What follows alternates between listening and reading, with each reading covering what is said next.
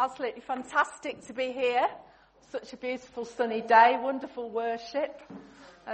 Really enjoyed. I'm trying to work out when I was last at this church. I thought it was a year ago, but when I looked through and saw John's invitation, it was actually April 2015. So it's been a couple of years. And they've invited me back, so I must have been okay. And see familiar faces and friends that we've been friends with for many years. And it's so good. I brought quite a lot of friends and family along with me today. So I've got my prayer partner of over 20 odd years, Wendy, at the front, who's a bit like family really, because we've known each other for so long. And she's been actually coming into Lim every week with Jackie, who are on our Rock Intercessors team, praying for Lim ever since we had the Rock conversation in October. So it's great to have Wendy with me. And then I've got my eldest child, Sarah. Give us a wave, Sarah. My daughter there. I know I don't look old enough to have a daughter with children, but I am. And then her husband, for some reason, is sitting behind. But they are speaking, and that's Jabs. And then I've got my other daughter, Becky, who's just nipped out with Noah. She lives in Lim. Sarah and Jabs were here last Sunday as well, and you enjoyed it. And then I've got 3 of my 5 grandchildren here today, Noah, Josiah and Mimi. So we're a big posse here, enjoying fellowship with you this morning. And just to say that as well, since we've gone into partnership with Lim Baptist, and thank you so much for your partnership, because without the partnership with the church here, we couldn't any of us be doing all the things that are happening and joining forces together to see a greater impact for the kingdom of God, which is what it is, really, and the miraculous things that are going on. Thank you as well to Mark Stanway. Forgot to mention Mark for all that he's been doing in leading that. I just believe that God has got greater things yet to come for us. But since doing the Rock conversation, I was privileged to have a meeting with the Chief Constable of Cheshire. There's a gentleman called Simon Byrne. He's based in Winsford Police Headquarters. I don't know whether anyone knows how difficult it is to get to see a Chief Constable. It's very, very difficult. And they had the opportunity to have an hour with him about 4 weeks ago. And massive doors are opening for us in Cheshire. And then just finally to say that on the 11th of April, please pray for me, because I've got the opportunity to go and see the Police and Crime Commissioner. It's even higher than the Chief Constable, which the Chief Constables don't like very much, David Keane. So I'm going to meet with him. And if that door opens, there's exciting things going to be happening across Cheshire. And I'm sure that's going to include Lim. So please thank God for all that he's doing. And we really, there's my other daughter, Becky, that I mentioned. Sorry to embarrass you, sweetheart. And Noah, who's being very good. He's not used to going out. So let's turn to God's word and read from Luke chapter 5 together. And I think it will come up on the screen. I'm going to be talking today about miraculous partnerships, about how we can partner together for kingdom things, as I've just mentioned, and how the sum of us working together with other people can achieve far more than it can achieve on our own. And we're going to be looking at Luke chapter 5. So I'll see. Do I point it this way or this way, Jonathan? It's upside down, so if I turn it round, it doesn't matter. There it is. One day, as Jesus was standing by the lake Gennesaret, the people were crowding around him and listening to God's word. He saw at the water's edge 2 boats there left by the fishermen who were washing their nets. He got into one of the boats, the one belonging to Simon, and asked him to put out a little from the shore. Then he sat down and taught the people from the boat. When he had finished speaking, he said to Simon, "Put out into deep water and let down your nets for a catch." Simon answered, Master, we've worked hard all night and haven't caught anything, but because you say so, I will let down the nets. When they had done so, they caught such a large number of fish that their nets began to break. So they signalled to their partners in the other boat to come and help them. Then they came and filled both boats so full that they began to sink. When Simon Peter saw this, he fell down at Jesus' knees and said, Go away from me, Lord, I am a sinful man. For he and all his companions were astonished at the catch of fish they had taken, and so were James and John, the sons of Zebedee, Simon's partners. Then Jesus said to Simon, Don't be afraid, from now on you will catch fish. You will not catch fish, but you will catch people. So they pulled their boats up on the shore, left everything, and followed him. I love this passage because it's talking really about how we, as the disciples of Jesus, become fishers of men. He's using a natural miracle, the miraculous catch of fish, to show a spiritual principle that we're really here as people of God to reach out to our friends and neighbours for Jesus, aren't we? We're here for a purpose. Our lives have purpose and meaning. And the people that we live next door to is not an accident. The people who you go to work with, the people who are your friends, the people who your neighbours, your circle of influence that God has put you amongst. Those are the people that we are reaching and we're seeking to reach for Jesus. And God has enabled us to be people who can be like magnets for the kingdom, who be like lights that attract other people who may be experiencing darkness and loneliness, and point them to the hope of what Jesus has to offer. And the big temptation is just to stay on the shore. You know, it talks about two boats in this story, but the boats have to be out there on the sea, don't they? The boats have to be mobilised. Often we have seasons of our life where we just feel like this. We feel like we're sort of moored up. We may have had disappointment. We may have had challenging circumstances. We may be feeling a bit discouraged like the disciples were. They've been up all night and caught no fish. And you just don't feel like going back out again. Has anybody else had days like that, or is it just me? You've really sought the Lord. You've really gone out there. You've prayed your socks off. You've been out. You've been willing. You've been faithful, and you just feel like the fruit hasn't come. Well, I want to just encourage you again today that God is at work, and He can recommission us, and He can really inspire us. A couple of years ago in our church, we did a series called Just Walk Across the Room, and it's by a book. It's a title of a book by a guy called Bill Hybels. Does everyone know who I'm talking about? Bill Hybels is a leader of a very large church in America called Willow Creek. And I remember back in the days when Frank and I were at Altrincham Baptist Church as the youth pastors, we were looking at the Willow Creek model and introduced something called seeker-sensitive services, where you could feel confident to invite your unchurched people along to the service, because people weren't going to kind of jump out and hit them over the head with the Bible or anything like that. They were going to be made to feel a little bit more welcome in church. So we did the seeker-sensitive services for a while, and that was all inspired by this church, Willow Creek, and Bill Hybels. And Bill Hybels wrote this book, Just Walk Across the Room.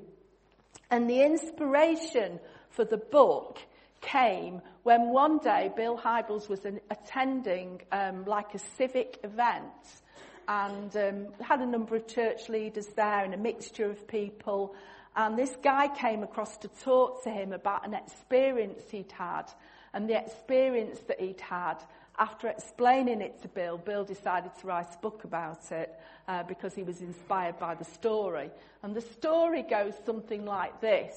The man speaking to Bill, what had happened was he'd been at a drinks party, after work drinks party, the previous sort of few months before this conversation with Bill. And he'd been with his friends, his work colleagues, and they were really enjoying this drinks party because it was giving them a chance, a few nibbles, a few drinks, but a chance to chat with his work colleagues who he got on really well with.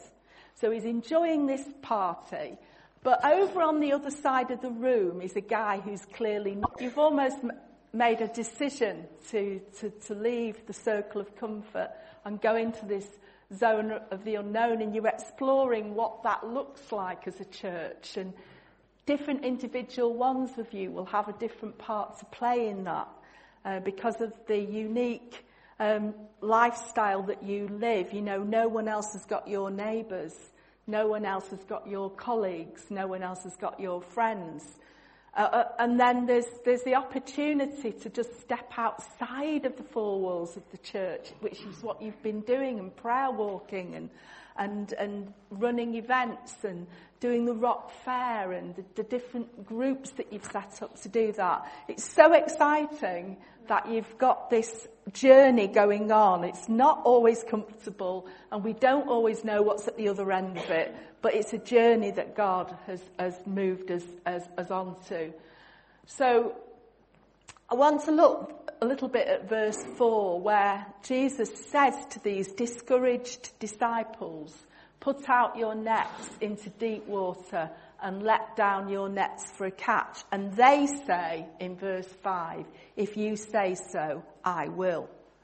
That's the response when God speaks to us. It's not always the immediate response of our hearts, but that's the response. If you say so, I will.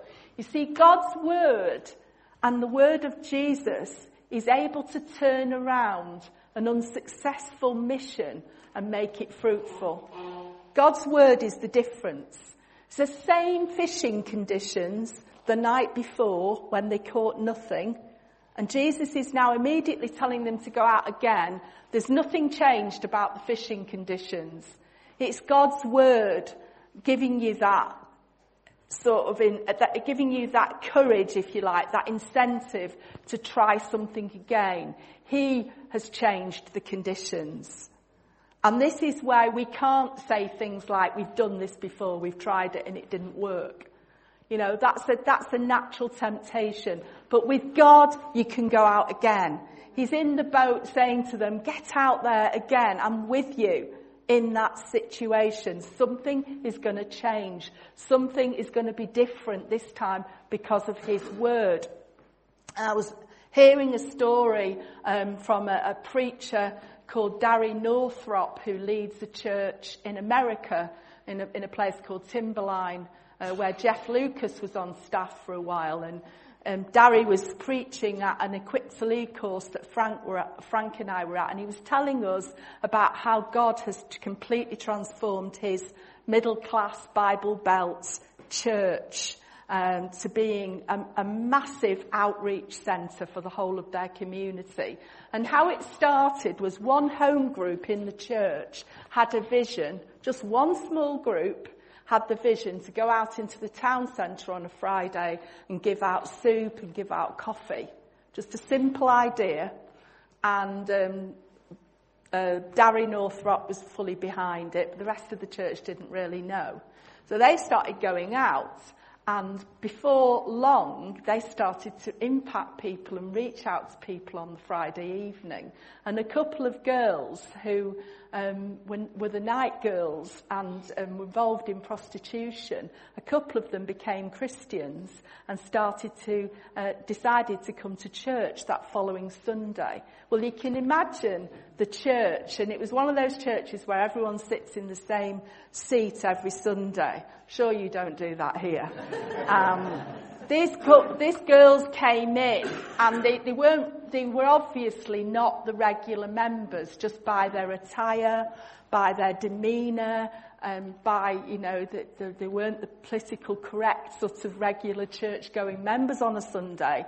And not only that, they came in and sat in seats that were reserved for this particular wealthy family who were kind of bankrolling the church. And everybody was a bit shocked and a bit uncomfortable. And then they started bringing their friends, and they started bringing their friends along, and this home group were really, really happy and really delighted, but there was a group of people in church who were quite offended. And what happens when people get offended in church? We've seen it over the years of us being leaders of church many, many times. Offended people get together with other offended people, have a conversation about it, and go to see the pastor and tell him, that they're not happy with the way things are going. And sometimes they're not as brave as that. Sometimes they go to the pastor and tell the pastor, did you know that a lot of people don't like what's going on in this church, but we're not going to tell you the names.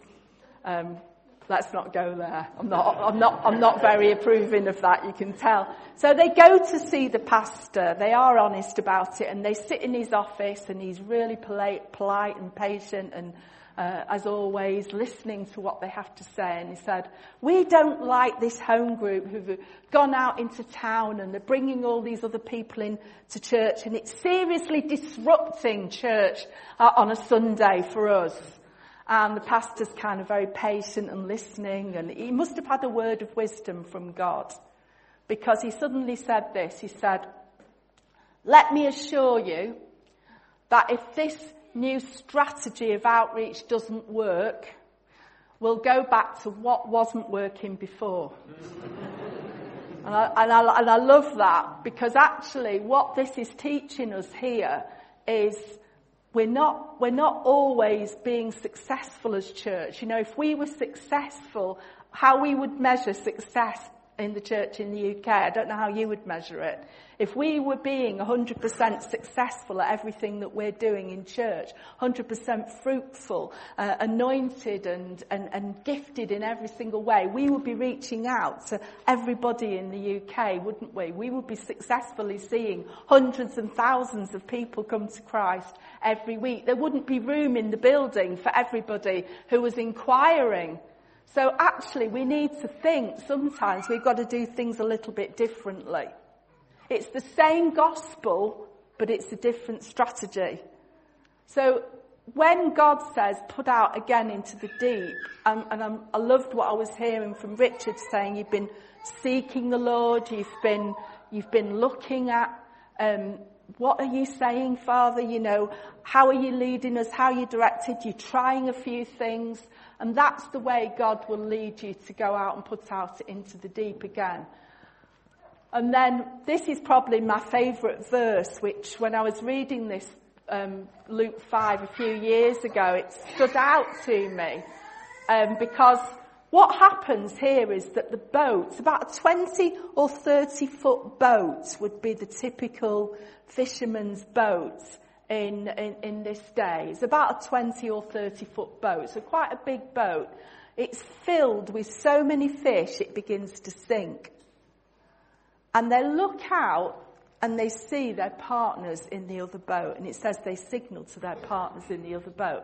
And I think this is really powerful for us in the UK and in church today. Who are our partners in the other boat? Who has God put you with? It could be other churches in Lim, but I suspect it's more than that. Who are the key partners who are going to enable this mission? Because all these fish, it was successful, but they could have been wasted. They could have been lost without the other boat. The other boat comes along, and the two boats together work side by side. And I think this is what miraculous partnership is. Miraculous partnership is when we see a relationship with, maybe it's the town council, maybe it's the local police, maybe it's some of the other churches, maybe it's in the town centre, some of the relationships that you've built up, some of the people you've got to know. Maybe it's the high school. Maybe it's a combination of all of these. These are the other boat. God is pointing out to you, the other boat. And we've seen this in Rock. So many miracles have happened. You probably know about the Fuse headquarters that we've got over in Partington. Some of you have been down there. You're very welcome to come along. This was a miraculous provision that we had and we were given because of this other partners in the other boat. Because we had a relationship with the police and the council and the local authority, it came to the attention of the Home Office, and they had this building going spare, and the whole miracle happened around that partnership. So I want you to think about in your prayer time, who is God partnering you with? How are those partnerships coming together? And by the way, these partnerships would have already have been in place. These weren't strangers in the other boat. It takes time to build up partnerships and relationships, as you all know. And it takes time for you to invest in that. And then you begin to see, you might not immediately know what the connection is, but you begin to see the connections coming in to place. And it's just amazing what's happening in Lymm at the moment. The stuff that Wendy and Mark have been telling me about the cafe, the Sanctuary Cafe, the library, and all the discussions that are going on, and all the relationships that have opened up in the town. So I want to encourage you about these partnerships in the other boat. And that's the building, by the way, that I was just mentioning about the Fuse, which I know you will have passed in Partington. Do come down and have a look at it. We've written 2 books, and we brought these with us today. City Changing Prayer book, which talks about prayer really is the key ingredient for transformation. All of you, it was so encouraging to hear about how you're having to squeeze people into the prayer room here to get people praying, because prayer, we've seen more answers to prayer really as we've been seeking God. And then the other book that we've written is Rock Your World, which is all about actually the feeding of the 5,000, as Richard referred to, and how you have to bring what you have to Jesus. So I want to just encourage you as a church about these miraculous partnerships, but also about leaving our circle of comfort. And maybe we could pray into that for a few minutes as I close. I just want to give you an example of how we can see people coming to Christ through this whole process. Going back to the story about the Timberline Church, something very similar happened to us about that when we were at Brooklands Church of the Nazarene Church, which is the church we were at before Altrincham Baptist. That's how we know Joanne Rowley, who's related to Mark from the Church of the Nazarene. That's the church they go to in Brooklands. And that church was, we were the first converts into that church in 20 years, Frank and I. They'd not had any other new Christians come through at all. And as we became Christians, we decided to do an outreach in the pub opposite the church, which is called the Pear Tree. I think it's closed down now. It was a bit of a den of iniquity. It was the drug dealing place of Brooklands. I don't think we quite realised it. We went in there doing things like singing Shine Jesus Shine, which I don't actually think was our best evangelistic strategy, but it was all we knew how to do, really. It was all we knew what to do. But miraculously, a couple called Gary and Christine became Christians and started to attend the Brooklands Church of the Nazarene. And Brooklands Church of the Nazarene was a Wesleyan holiness church. They didn't agree with things like going to the cinema. They were all teetotal. I'm just trying to set the picture of what the church was like. And into the church come Gary and Christine. Gary and Christine were from the world, and the type of people that were in the pub every evening at the Pear Tree. And Gary had a naked woman tattooed on his right arm. And so they started attending the church, the Wesleyan Holiness Church.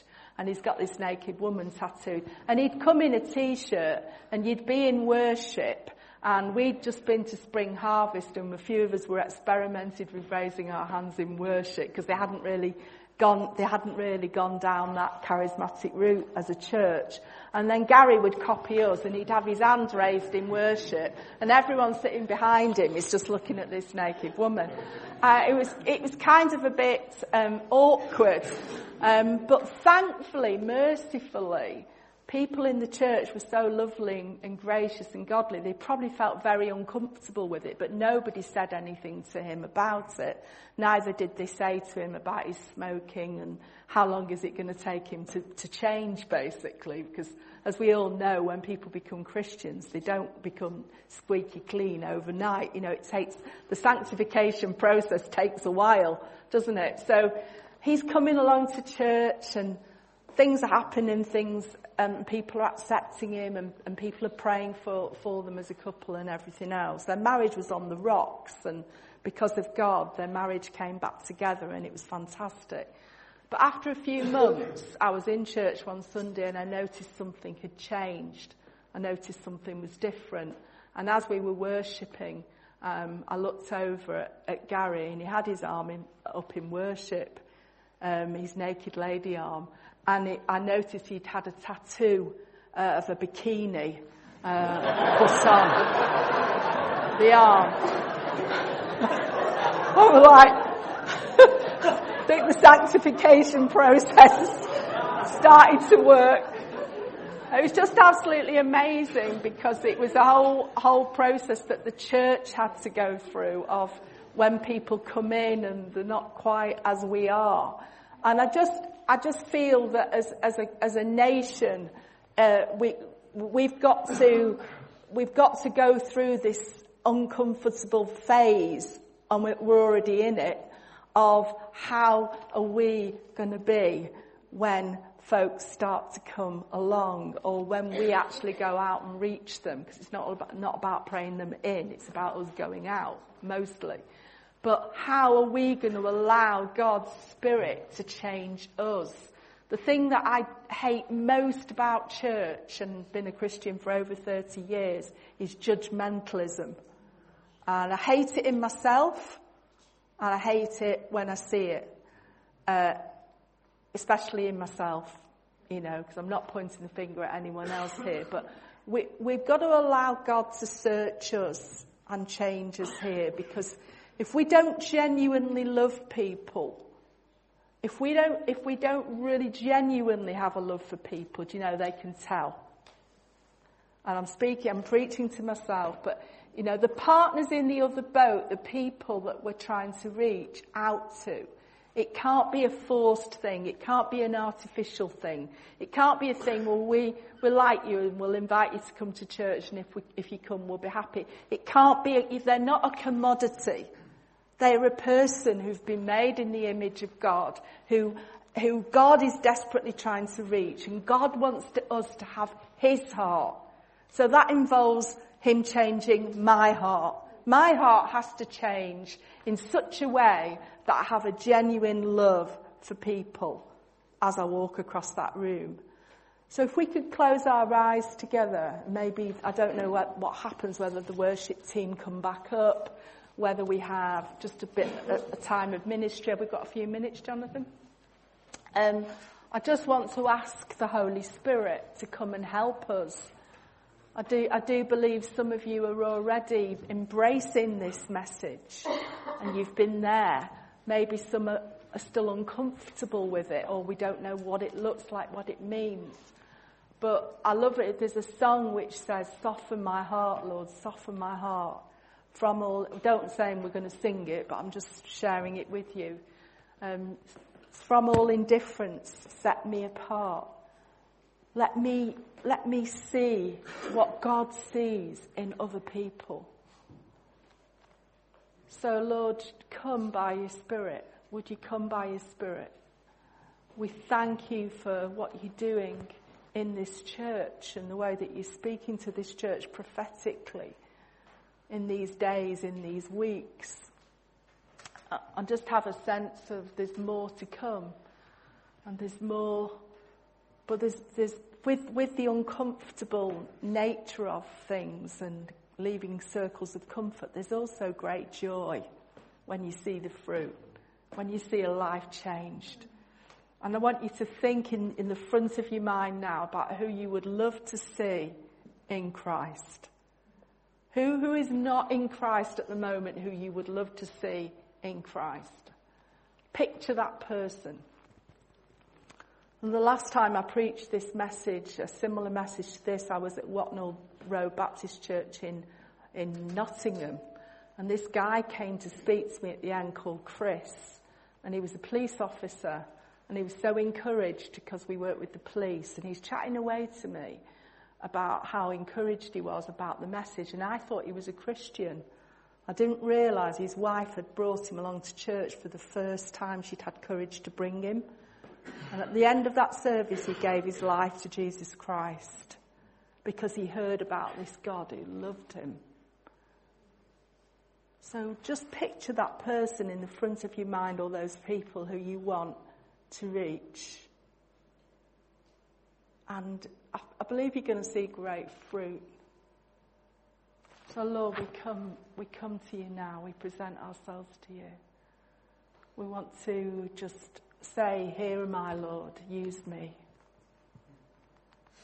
Use me as an instrument of love and of compassion. Let me be natural and real as I have conversations in this next week or so for you. I pray in Jesus' name.